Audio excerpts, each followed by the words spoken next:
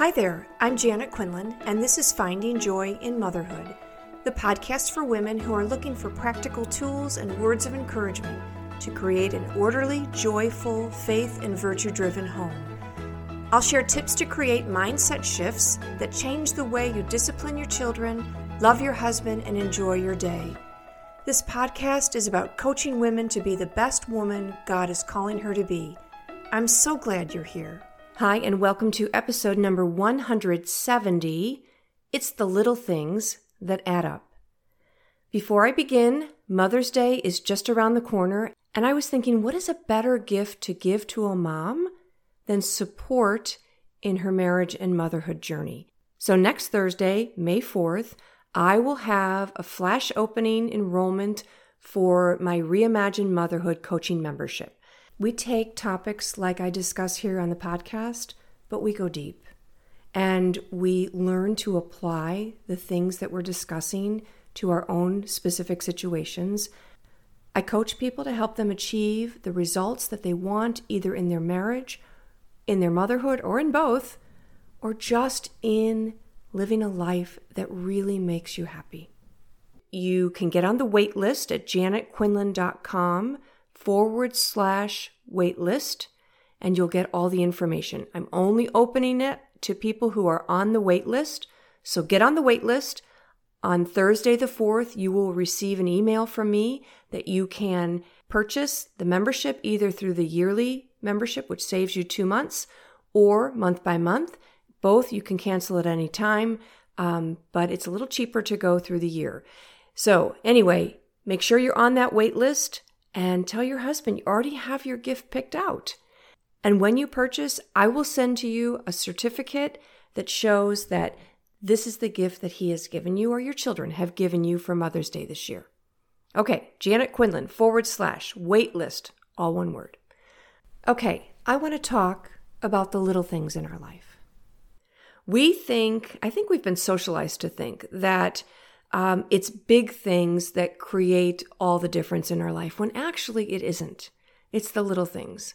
We think that if we find the right diet, the best school for our children, the best cleaning routine, or maybe the perfect date for our nights out with our husband, then all will be well or as good as it will ever get.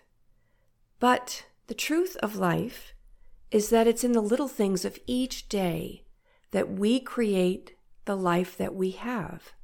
And so I'm asking you, when you listen to this, I want you to stop or pause or at some point commit to spending some time and asking yourself, what is really important to me? What's really important to you? I want you to spend some time clarifying that. Because I think we get so busy in our life with all of the obligations and all the ways we've been asked to do things and all the things our children want and jobs and whatever, that we forget what is really important to us. And if we're forgetting about what's really important to us and we're living a life on autopilot, then we will not achieve those things that are really important. So, is your spouse important to you? If he is, and he should be, then greet him every day with a hug and a kiss and a look in his eyes and tell him you love him and appreciate him. Or find another way every day to show him that affection and connection. Even when he's disappointed you, even when he doesn't show up in the way that you would have liked, continue to give to him what you would like to have him give to you. Love, connection, and ask him if there's anything he needs from you today. Are your children important to you? Then show up for them as a confident, strong mother, embracing your role as teacher, leader, and nurturer. Your job is not to make them happy all the time. Let me repeat that, moms. Your job is not to make them happy all the time. Your job is to teach them to be independent, virtuous, self-regulated, disciplined humans. They don't need a fancy vacation. They don't need phones and iPads and all kinds of tech game and TV distractions from you. They need you, and you need them. Hug them and kiss them hello and goodbye. Even if they balk, tell them, this is the way I need to connect with you. Let me kiss you and hug you. Trust me, they do want it. It's just can be an uncomfortable feeling for them if they're not used to it. Spend time with them, even if it's 5 or 10 minutes, having one-on-one conversation, making eye contact and listening to them, smiling at them, connecting with them and showing them and telling them that you value, appreciate, and love them. Is your home environment important to you? And if it is, then commit to keeping it clean and tidy.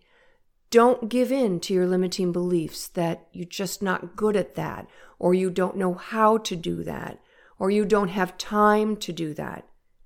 You can be good at it, you can figure it out, and you can make time, but you have to make it.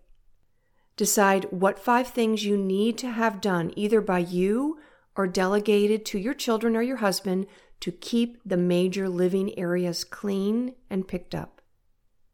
Choose the days that you'll clean and stick to them.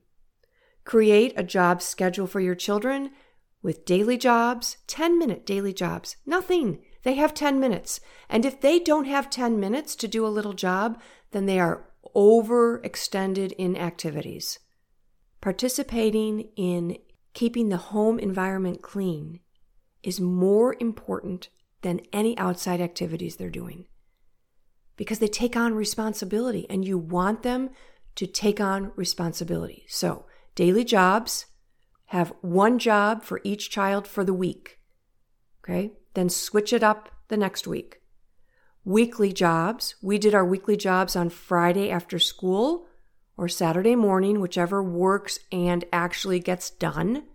And those jobs are a little more. And don't let your children give in to the overwhelming thoughts, just like you're going to control your thoughts and not let them overwhelm you. And if you need more help on how actually to incorporate a cleaning schedule for you and for your children, you can go to janetquinlan.com/clean home. Okay, that's all one word, clean home.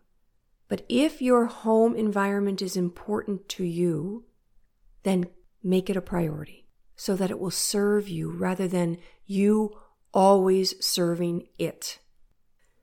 The last question I want you to ask yourself is, are you important to you? For some, the answer, honestly, may be no. For others, the answer is yes, but your actions don't support that. If you are important to you, take care of yourself. The first place is pray daily, 15 minutes minimum, and just talk to God. Bring Him the places where you're grateful for His gifts and His blessings. Bring Him the places where you suffer, the tribulations that you have, the confusion that you're dealing with, a child who is veering off path, a husband that you don't feel connected with. Bring that to God. Maybe read the New Testament just for a few minutes and ask, how can I apply this to my life? If possible, go to Mass during the week. Receive our Lord in the Holy Eucharist. Ask Him to help you be the woman that you really want to be. Commit to eating well. Make sure everyone is sleep trained so you can sleep. Exercise. It doesn't have to be overwhelming. You don't have to train for a marathon. Just get out and move. Feel your body moving. Put your phone out of sight and out of mind. Feel free to put it on Do Not Disturb. Sometimes we just don't think we can. What if someone needs us?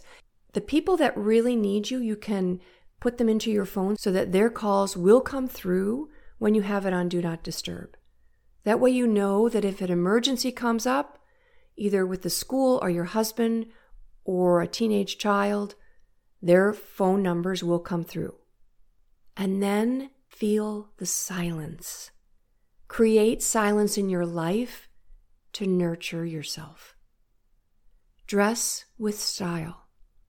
It can be simple. It doesn't have to be fancy and expensive. There used to be a saying that the clothes made the man.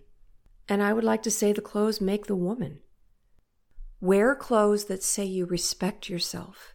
You respect your body and your dignity. Put on your favorite perfume. So mine is Coco Mademoiselle by Chanel. And every couple of years I get it for Christmas. And every day I just spritz it on. And it's amazing how much it lifts me up. Makes me feel dignified, like a woman. There's something about the smell that nurtures me.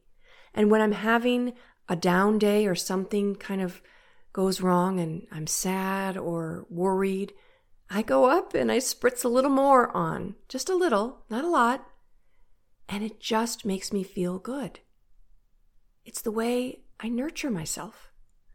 But it's all these little things that add up over the years to create the relationships and the life you want. I love this quote by Saint Josemaria. It's in The Way. It's number 823. Have you seen how that imposing building was constructed? One brick after another, thousands, but one by one, and bags of cement, one by one, and stone upon stone, each of them insignificant compared with the massive whole, and beams of steel and men working hour after hour, day after day. Did you see how that imposing building was constructed? By dint of little things. Pay attention to the little things. It's in the little things that you'll create the connection, the joy, and the life that you really want.